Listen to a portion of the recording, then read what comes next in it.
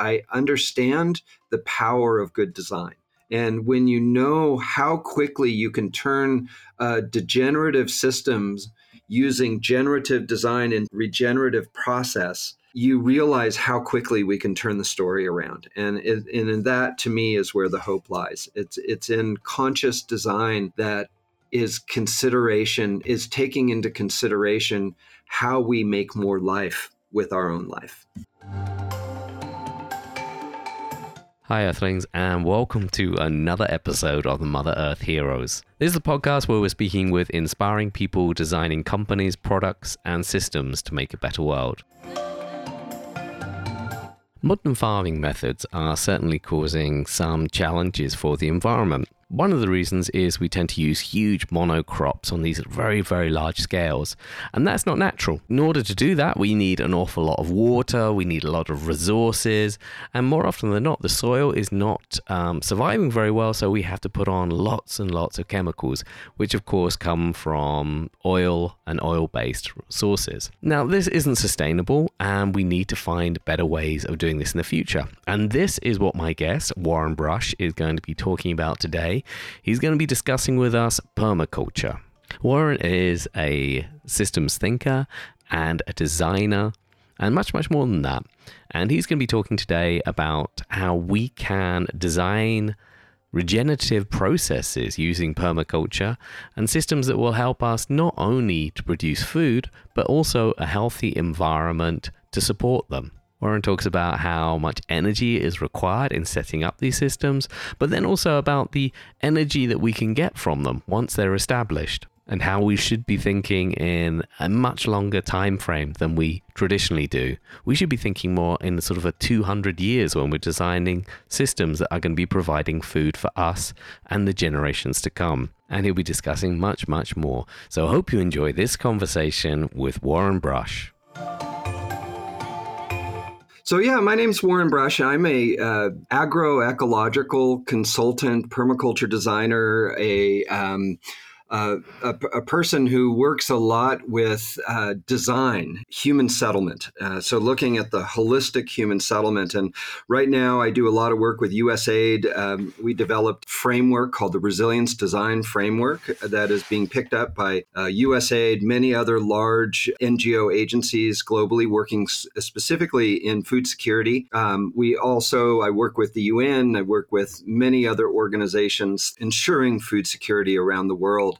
And a lot of that rooted into the work we did in drylands development of agriculture at a place called Quail Springs, which is a permaculture farm and community, which is where I also feel like I have an umbilical in the ground because it's a place I call home. And yet I don't live there, but I go there and I'm a part of it and have been a part of it since its inception in 2003. I think this awareness for the environment seems to keep rising. And maybe that's because we're starting to really see the effects and the consequences of the actions and things we've done. But this has been something that's been on your mind a lot longer than many people. So how did that, what was the trigger for you? When did that become a thing? You know, it has a lot to do with the influences as a child. I grew up in the mountains of Santa Cruz, California, and in the edge of a redwood forest along a river called the San Lorenzo River. And I spent a lot of my childhood exploring and playing in those woods. Those woods were my home. I believe that a lot of our worldview is influenced by two things. And one of them is the sensory input that we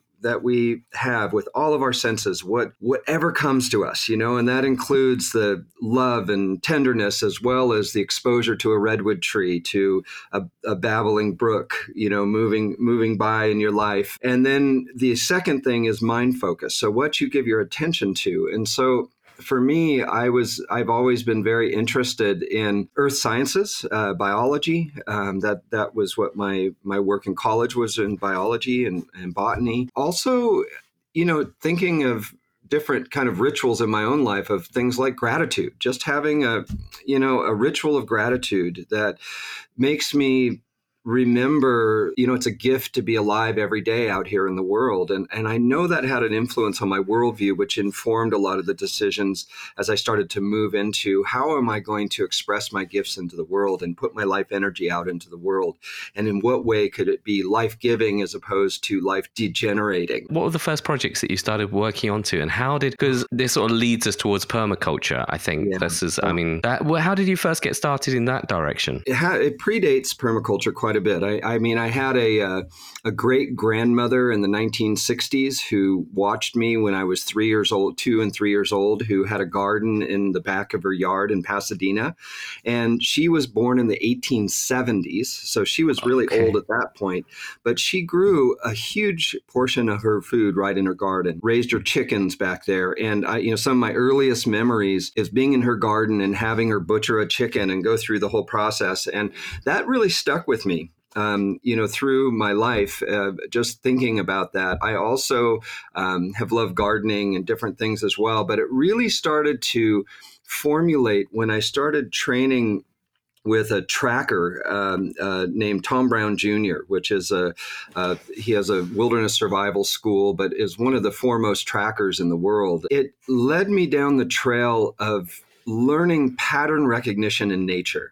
And so being able to see patterns, subtle patterns, and how they connect and where they converge was something that I started training formally with. The pattern recognition skills. Like if you think about it, a good entrepreneur has really good pattern recognition skills. A good designer has really good pattern recognition skills. I think it's probably one of the subjects we should call out in the education process is how do we help develop people's pattern recognition skills? So reading is one way we do that. Reading is, all patterns and recognizing them and understanding and, knowing what the meaning is behind those patterns. And so training around that in the wilderness setting and in natural settings also helped me to bring that skill set into kind of a more, urban, peri-urban, and rural places that were farms and different places that lived out in my life. And so I was able to bring that into my life. But what started to happen was I started to see the patterning of wanting to harmonize with natural patterns in doing the food systems that I, to support my family and around the work that we were doing at that point, which was taking inner city kids into the wilderness and sharing skills around those things we were learning. One thing after another led to a search out there for design sciences that are based on pattern recognition. And so I was really interested in, is there a design system that is basically the main element of it is how you work with patterns and natural patterns specifically. And that led me right into the heart of permaculture. And so I found out more about the movement that was based out of Australia and had started up in the 70s.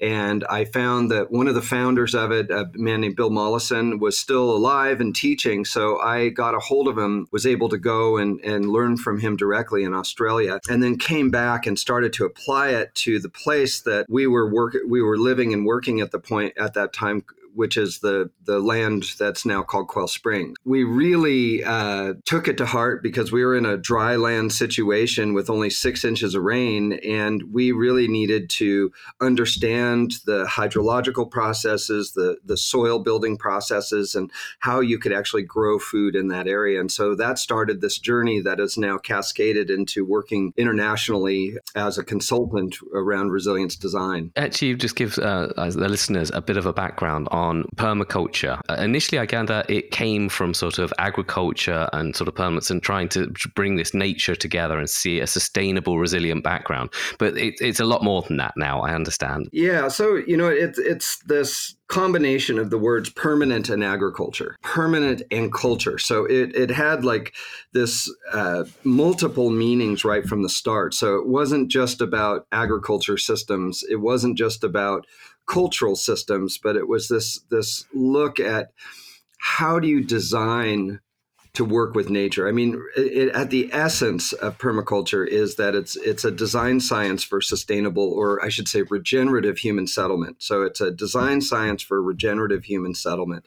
And it is something that is nothing else than that. It's not gray water systems. It's not natural building. It's not agroecology. It's not agroforestry. It's not silvopasture systems, holistic management systems, all these different things, rainwater harvesting. It's how you design those all together with the patterns in nature. And so Okay. the whole spine of permaculture is basically a design set of ethics, principles, and methodology that allows you to then approach any landscape and work with it based on its site context specific qualities. Every landscape is going to have a different expression of it if you've done it right, if you've done it well, I should say, because you can't have one cookie cutter version of what a permaculture site looks like, because it's based on the site's context. Okay. And this is really interesting because a lot of the probably messes we're in these days is potentially because of how we design things. We even things like we talk about these days about human-centered design, and when we think about that, we always think about sort of more what's desirable, what's feasible, and what's viable. But there's very very little what's ethical, what are the benefits beyond that, and it is about human-centered design. It's not about environmental. So how do you go about it? What are the steps when you say were to start, say for instance with Quail Springs? How did you get started there? One of the principles of permaculture is to look at the big picture before you go into the details. So, one of the things I want to bring up around this is looking at our relationship with sunlight, because that's a core part of the tenets of permaculture. Is what is our relationship with the energy of the sun? Because everything that powers our life, including our bodies, is sunlight energy. Ultimate. And so if you look at how a lot of the modern design systems have been built, it has basically been about using highly condensed forms of sunlight energy that is ancient and fossilized. So we've basically are burning fossilized energy in the form of oil, which is just a very condensed form of sunlight energy. I mean, just to put it in perspective, it basically takes 98 tons of living material to create 1 gallon of gasoline, or 4 liters of gasoline, So you basically, it's this massive, the photosynthesis that's going on in either oceanic organisms or in terrestrial, and you're basically condensing it into this high form of energy. And to think of it, to put it in perspective as well, if you were to, let's say, have a stationary bike, like a lot of people during COVID, they have had their stationary bikes in their homes. If you hooked up an alternator, that energy like you have in your car, and you were to look at the calories of energy that 1 gallon or 4 liters of gasoline has, you would have to pedal for 6 months without stopping to produce the same amount of energy as 1 gallon, 4 liters of petrol. So it's something to think of, because our systems have been designed around this ancient high energy oils that basically allow us to push against nature. Because whenever you push against a natural pattern, it costs you energy. And so now we have houses being built in Las Vegas that don't consider the sunlight energy. They're using fossilized energy to be able to keep the house cool, to keep it warm, to pump water to it. All of these things that take a lot of energy are basically vulnerable if the point of that energy source is no longer available to them. So in permaculture, what we do is we try to move closer to real-time sunlight. We try to move to that place where we're designing closer to when that sunlight, the photosynthetic process has happened. So, we're if we're heating a home and we're doing it from a regenerative coppice system in a forest where we can maintain that through generations, and we're only having about 40 or 50 years of sunlight rather than million years, of fossilized sunlight. And we're looking at the way that we work with that energy source. So that was a primary consideration. The other thing we look at, we look at all the external influences on a site. What are the natural patterns? What is the topography of a site? What is the natural patterns of the soils? What's the natural patterns of the vegetation?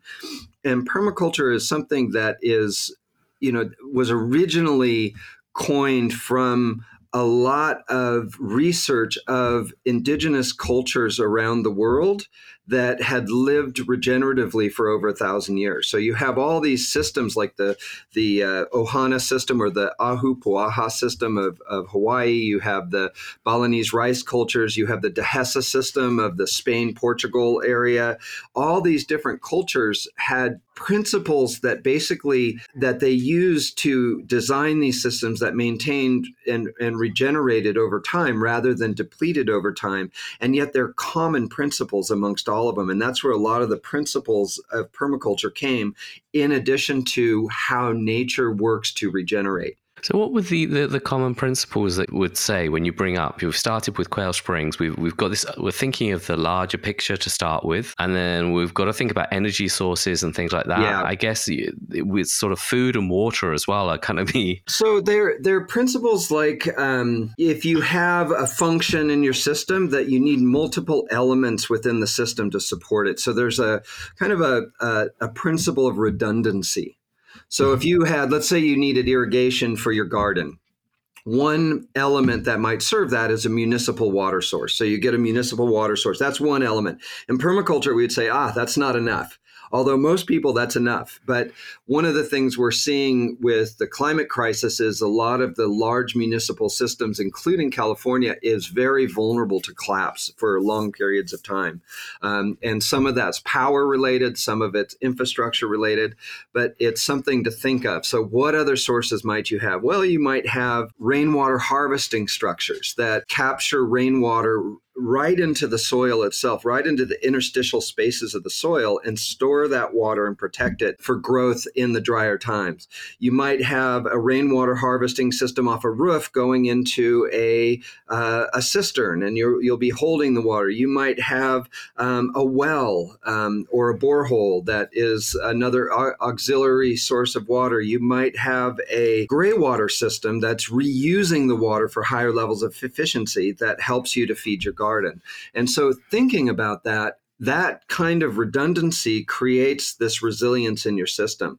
And then conversely, each element in the system needs to have multiple functionality. So now let's take one of the elements like the rainwater harvest cistern or tank that was capturing that. Now, usually a designer would say, its function in the system is to store rainwater. But in permaculture, we'd say, no, we'd have to look and say, okay, well, it's a thermal mass system. So can we use that thermal mass to maybe in a higher latitude, like you're in Germany, correct, Mark? Mm-hmm.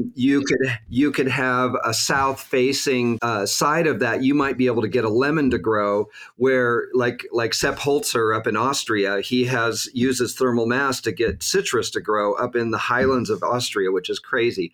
But it's something that you could use that thermal mass to get a species that you wouldn't normally be able to grow, or you could have different flowering times with foods around that allow you to have an extended harvest. You might have a trellis going up, so you could have growing on top of that. You might have a system where you have part of it shades a certain side, and that might be a side in the summer you put a bench so that you could look out. So this idea of multifunctionality, both from a function and from an element standpoint, is some of the design principles that we use. But one interesting one that I really want to share is this. We talk about the problem is the solution. So looking at any problem you're facing in a design scenario and say, what is the solution within the problem itself? And so it's this kind of creative thinking that takes you to the edge. So you look at it from different vantage points, and you really think of like, okay, how can I change the dynamic of this and through a good design process? So there are basically a list of, there's some that say there's 12 principles, others say there's 20. There's basically a toolkit of principles that then you can apply through your design process. I love that. I especially love the problem is kind of part of the solution, or the obstacle is the way. It's like I kind of sometimes the biggest challenge can actually be the main advantage that you can get from the situation. So Yeah. how long though? Obviously, when you start with something, we're talking about nature. Yeah. Nature has a different speed. It's not something we can set up overnight. It's a process. But how long would it take to sort of take a piece of land and start shifting it over to saying, okay, we can have a sustainable regenerative settlement here, for instance? There's a lot of kind of misinformation out there around regenerative agriculture processes. A lot of the kind of the conventional agrochemical based agriculture world talks about how it's so costly and less yielding to move towards more regenerative, more sustainable methods. And it's just not true. So it's all about design. So one of the principles is that you have to produce a yield. You just have to produce a yield. It can't just, it's got to be productive. And so, for example, I do a lot of work in refugee camps around the world, but mostly in the African context. And so I was in Somalia a year and a half ago, and we were working in incredibly difficult conditions there, both from a security standpoint, but also from the standpoint of it was the middle of the dry season. So we were hitting 110 degrees Fahrenheit during the days, yet we were charged with getting gardens started with families who were only getting subsidy food, and they were stunting. So they were having nutritional problems because they're only getting just, kind of empty calories. And so getting food on their table was essential. So that had a lot of micronutrients. So with doing what we call a permagarden process, we basically structure the system so that it is highly productive based on how we work with the soils, the hydrology, all of that. And we were able to install gardens with the families in a way that would produce year round. And within 4 weeks, they were eating amaranth greens out of that. And so you can structure quick growing, quick producing varieties that then are nested within other slower growing perennials. That in the agroforestry, that's one of the main strategies, is that, you're still growing crops amongst the trees you just planted. But, as the system evolves, it gives you other niches to actually layer in other food systems that are more stable, but all along you get a yield. And so that's something that, every garden that we do, you can eat out of it in 4 weeks. And a lot of it has to do with just how you structure it. We do this double digging process. We do, deep soil amendment integration. We do water harvesting structures, shade where it's appropriate and needed. We do a lot of diverse amendments as well. So we're, if you think about anything in your own life, if you're going to be eating something and you only ate rice or you only ate spinach, you would only last so long because you need a diversity in your diet. Well, our soil biology that supports the uptake of nutrients in plants also needs a diversity. So, if you're just putting NPK out on your food, that, a lot of different plants need up to 40 micronutrients, not just the 3 macronutrients.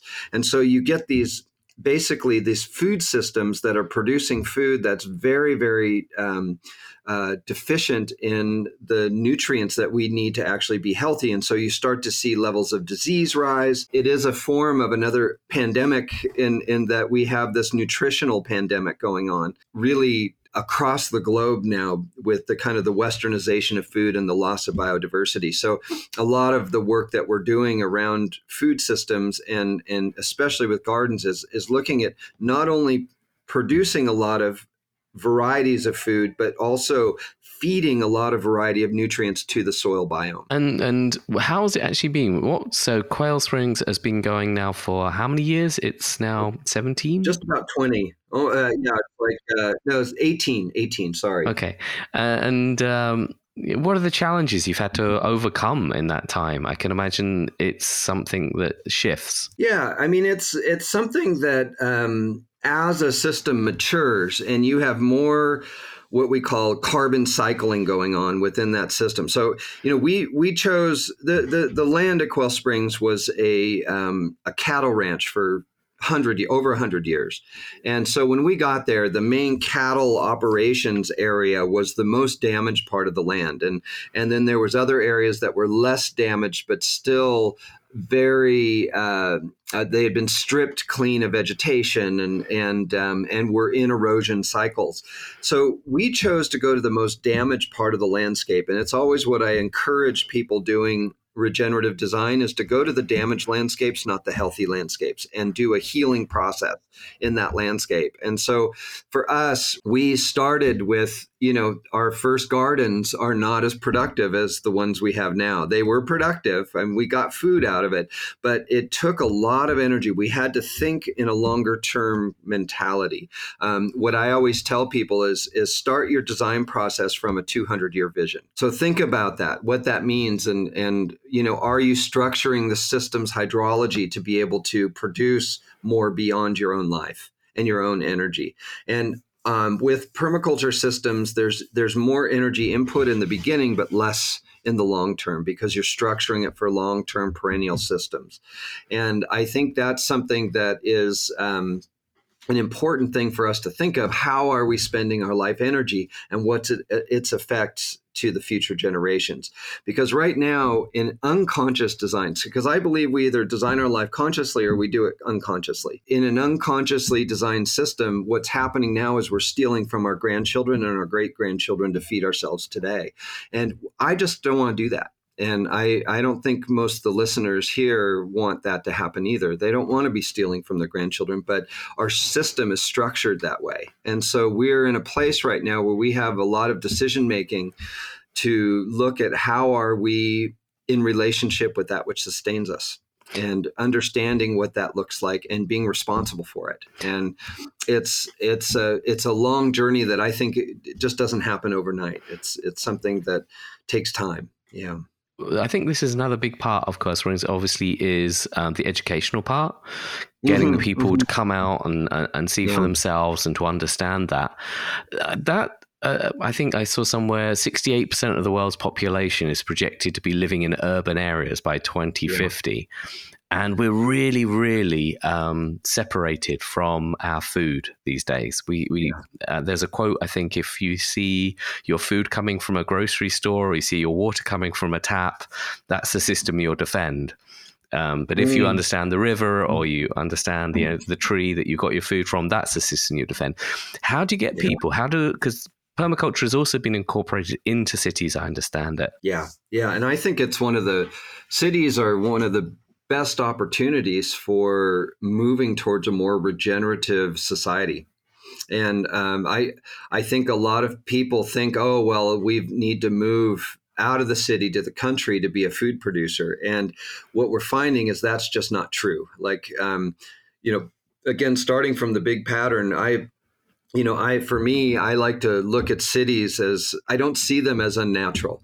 I see the design as unnatural, but that the components like the steel, the concrete, the concrete is just an old riverbed that had been dug up and mixed in a mountain, was blown up to get the materials. And the steel itself is, all the heat that was generated from some heat source. And there was, minerals that came out of a mine and a mountain, and you start to remember that as you're going through a city that actually this place is made up of natural systems. It's just designed in a way that's not natural.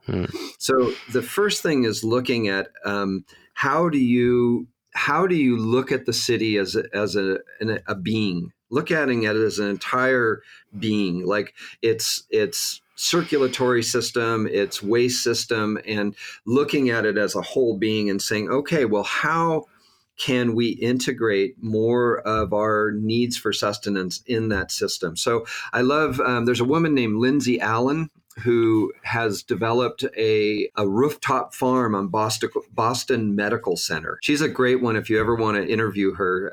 She's got some really interesting things that she's doing. She's also an agroforestry person, but she is working with Boston Medical Center, who said, they made a very bold statement. They said the first medicine for us is food. Our first medicine is food. And so to do this, they also felt they needed to be congruent with also growing really healthy food. And they realized they had all this rooftop space, that they developed a very, very productive farm. So if your listeners go to the Boston Medical Center rooftop farm, you'll find some incredible visuals of what they're doing, and then the education that they're doing with people in the community. And the whole farm is done in these little milk crates.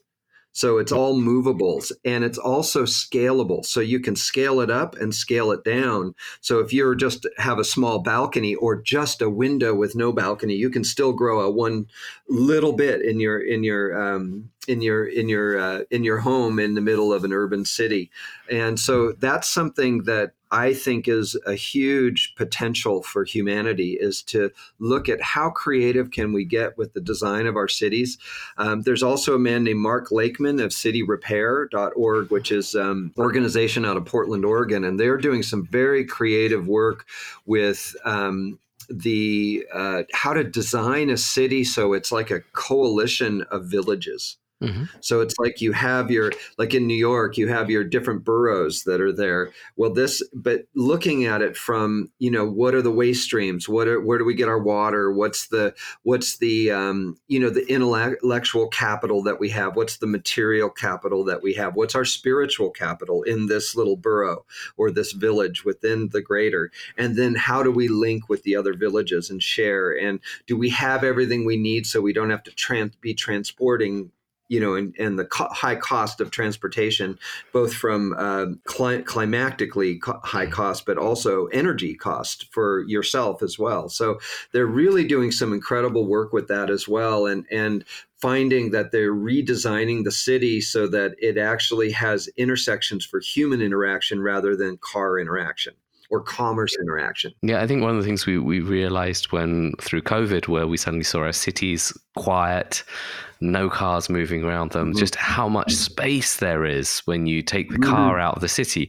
Yeah. And I know in many of the cities here in Europe, I'm not so sure in America, but the idea is to gradually try and reclaim that land. And that's a lot. That's a really substantial area that could be used in different ways. And certainly green cities are a more attractive place. But what's the sort of scale? Because this is the big issue, I suppose.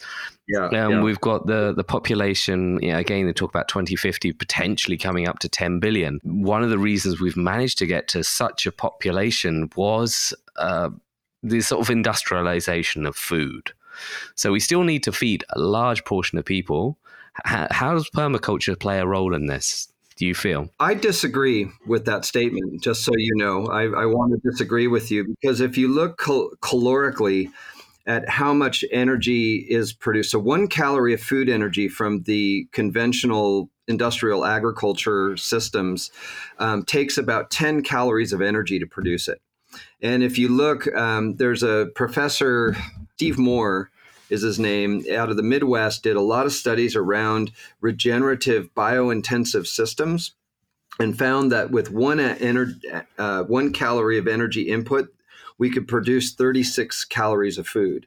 And so I want to bring it back to the science around it, because what happens is you have like the soybean farmer that is, growing thousands and thousands and thousands of acres. You have the corn farmers growing thousands and thousands and thousands of acres. And you have only that happening, on that farm. Well, if you were to decentralize the food system and actually work in biointensive design, and so you're working in both space and time three-dimensionally. So you're growing in layers. You can produce 10 times the food that you can with a monocrop, or what I should say, 10 times the nutrition per square meter. And so if you look at the dasha systems of Russia, it's a great example. That's right now, Russia produces over half its food in 2 acre or less parcels of land. I mean, just think about that. Decentralized through the whole country. So their susceptibility to a collapse, or their vulnerabilities to collapse, are very little because the whole system's decentralized. And because it's small, what it does is it gives the opportunity to integrate animals within that system, which also give a different layer of income. You have both perennials and annuals growing in those systems. It's very biointensive, and it's also more human energy related. So one, if we decentralized and promoted more of these smaller, highly productive, biointensive systems that could sell direct to people within their own communities, we would have a lot more job creation within the industrial ag market. The thing that is what I think is one of the telling tales of industrial agriculture is that you have a declining interest of young people wanting to learn and go into that field.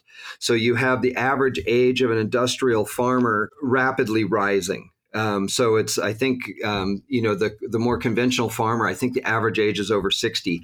And then you get basically highly industrialized commercial systems that are just big corporations doing food, that are hiring people at really substandard wages. And it's something that our food system is really out of balance and out of sync. And it's actually wasting land that could be in higher levels of production. Yeah, no, I agree, and I think I know. When I said that statement, it was more about how we created the society over the last number of years.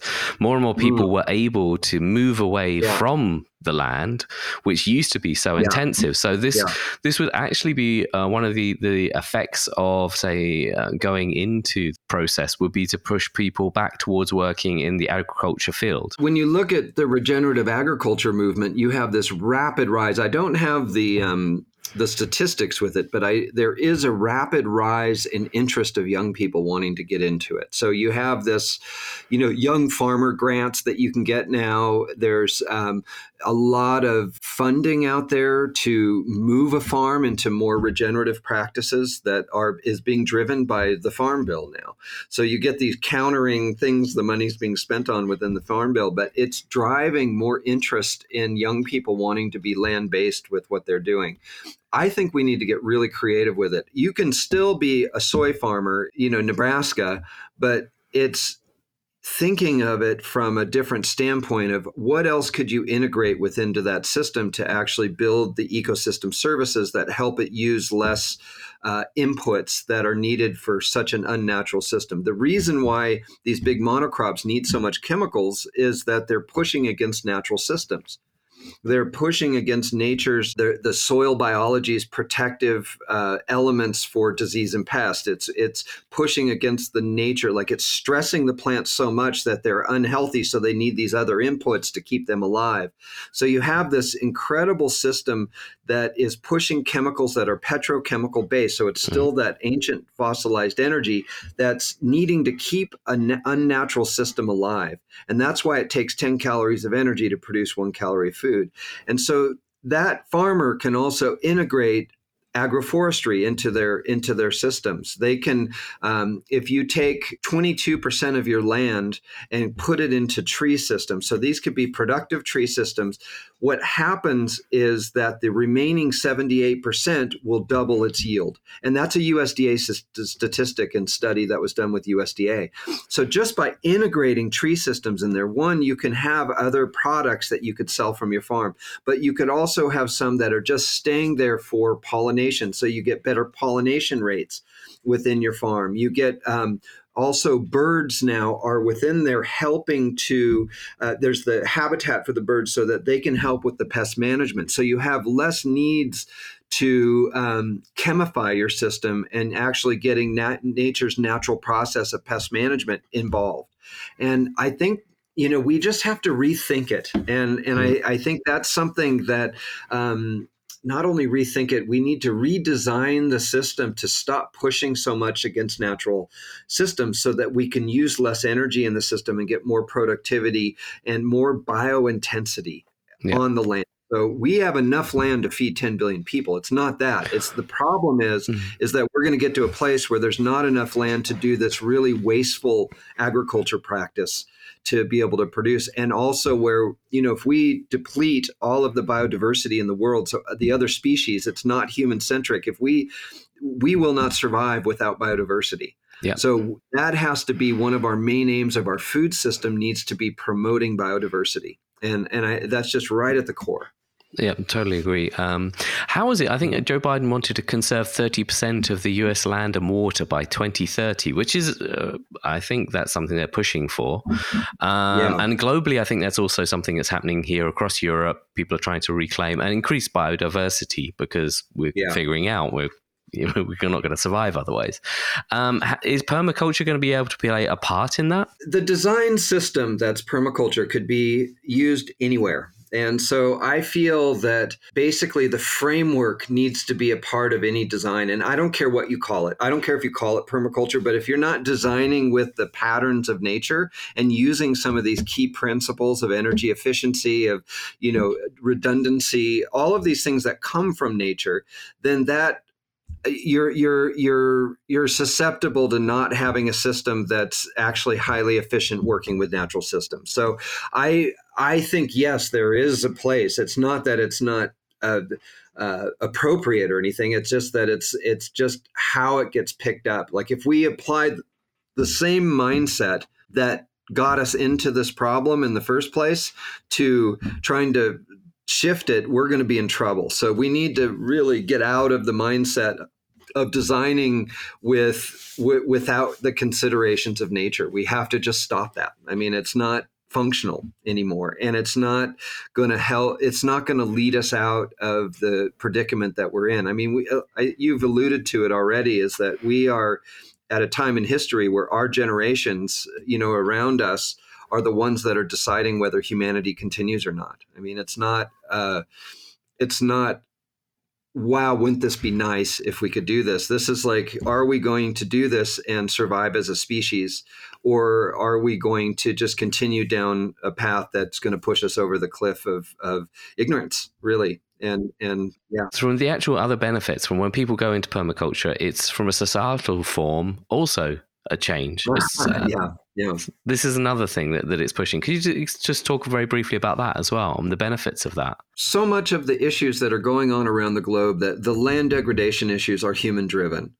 And so what drives us to degrade land, or to be okay with it, even if you feel like you're removed from it?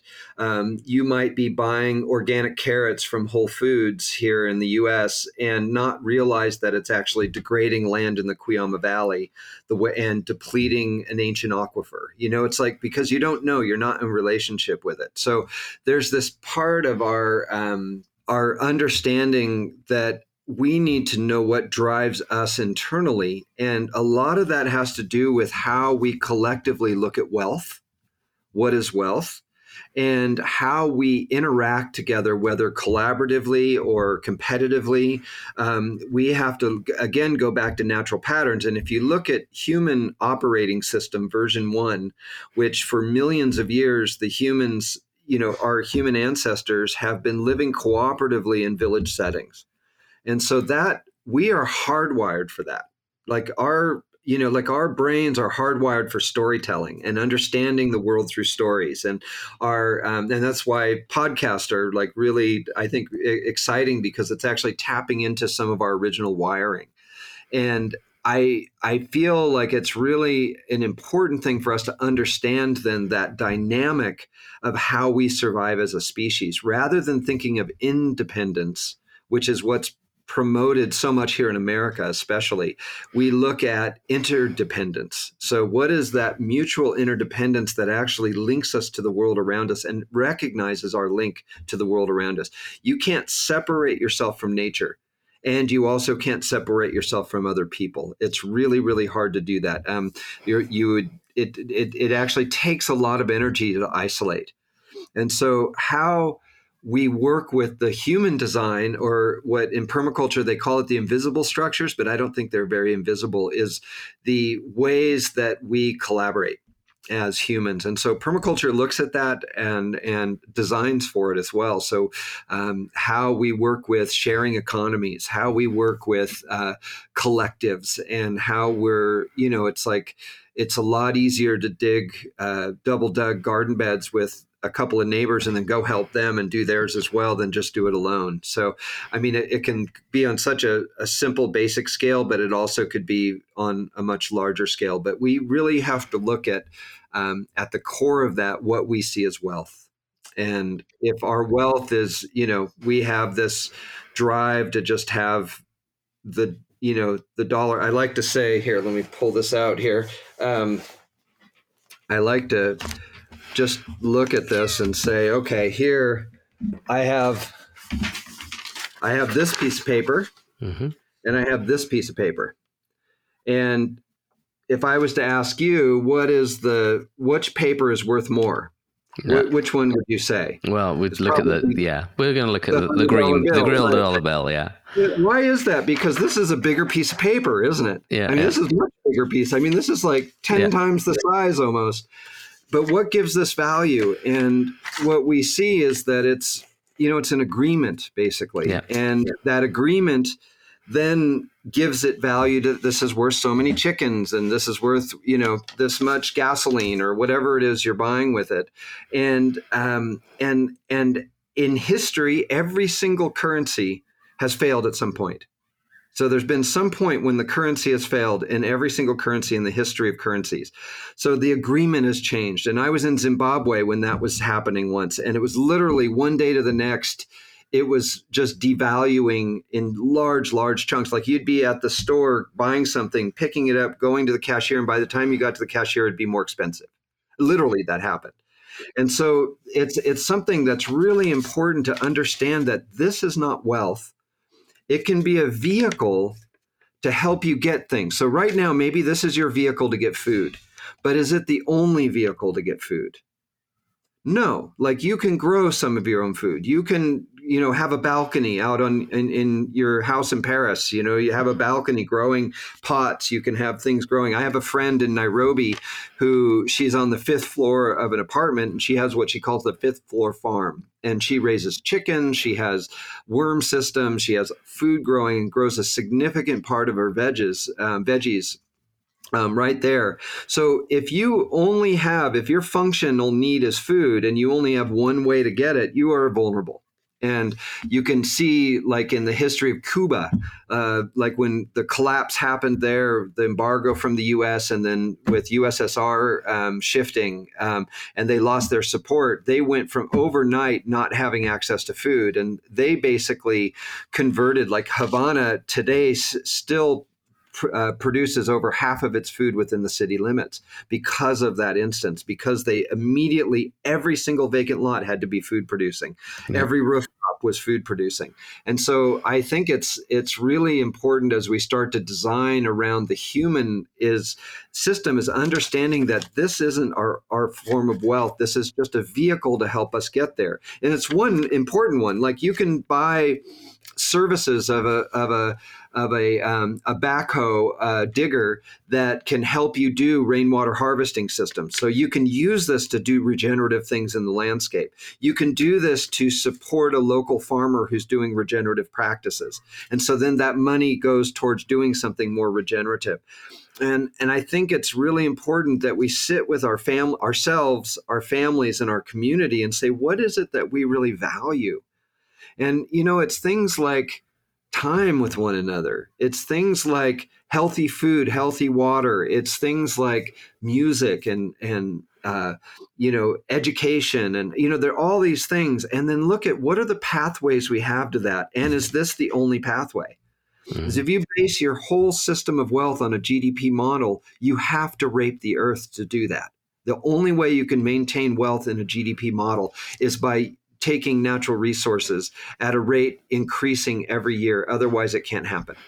So it's something that it's really our wealth, our perception of wealth drives our worldviews, and our worldviews drive our actions. So really resetting that at home in ourselves and in our families and communities is part of the permaculture journey. And it's looking at the deeper root causes of why is this happening. I think it's actually also more challenging in cities where we are just literally, it's about consumption, and the sort of divide between where the product came from and what was the process to get it there is so abstract. And I think if we could bring those farms and that more sort of that food into the cities, I'm sure that would help people get a bit more in touch with nature. But I think this has been a brilliant. How do you feel? We're just wrapping up. Just one question. Knowing what you do now about our world, the challenges we face, how do you feel about the future? I am not just hopeful. I feel like the future generations are calling out to us right now, and that there are a lot of people responding to that call, where it's like, what I would say to everybody here listening is picture, kind of in your mind's eye, just picture a child that might be living in the future and say, what am I doing today that am helping them to have a good life? And what in the decisions I'm making in the company that I work, is there an empty seat there for the future generations? Are they being considered in what we're doing? And I'm finding that more and more, especially these generations that are following me in my life, I'm in my mid 50s, and I'm finding some of these younger generations are really taking that to heart. And for me, that's just that to me is the most hopeful thing that I have seen in a long, long time. And I feel really good because I understand the power of good design.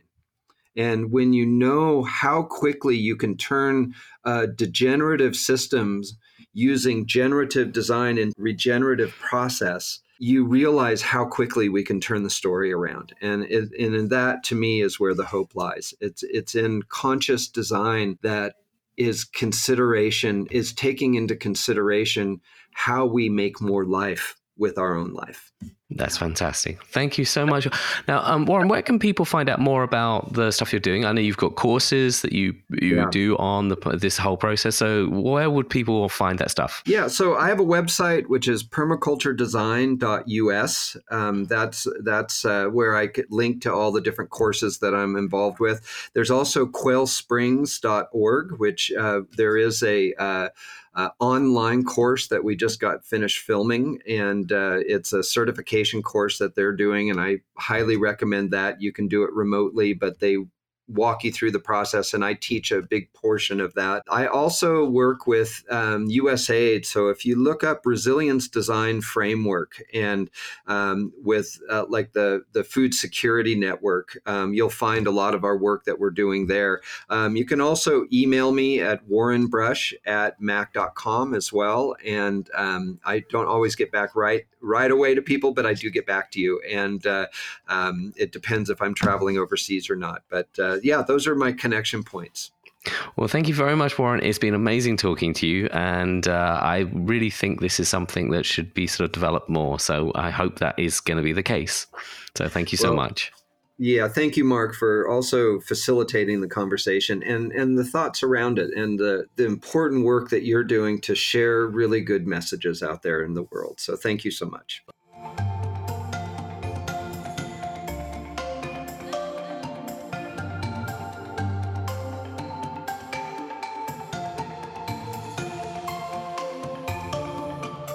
It's a great thought, isn't it? That you can actually produce more food if you were to use a more biodiverse crop, something that fitted into nature. And by adding more trees, 22% I think it was, you increase your yield dramatically. So it seems like nature is really an abundant source. And when we design in accordance with nature, we can actually produce so much more. And I think that some of the things that we are missing is that sort of that part where our food is a big part of the impact we're having on the world, and we're a little bit too disconnected from it. So what Warren had to say about bringing food into the cities, I think would also be really, really exciting. And we saw that in previous episodes with things like Freight Farm and Stadtfarm. So yeah, maybe this is the way forward. We can start looking at how can we bring food in a sustainable way, and at the same time a regenerative way, by looking at producing this excess that nature would produce. It really is worth checking out a bit more on permaculture and some of the work that Warren is doing, because there's an awful lot of thought goes into the design of these systems, and I think they're going to have some real benefit if we start applying them. So as always, I just want to say a really quick thank you to Paul Fife, the amazing podcast editor. You can check his music out at www.paulfife.com. That's PAULFYFE.com. And of course, a big thanks to you for taking the time to listen. I look forward to bringing you more amazing guests on the Mother Earth Hero Show. And in the meantime, don't forget to save the planet. We need to do it sooner rather than later.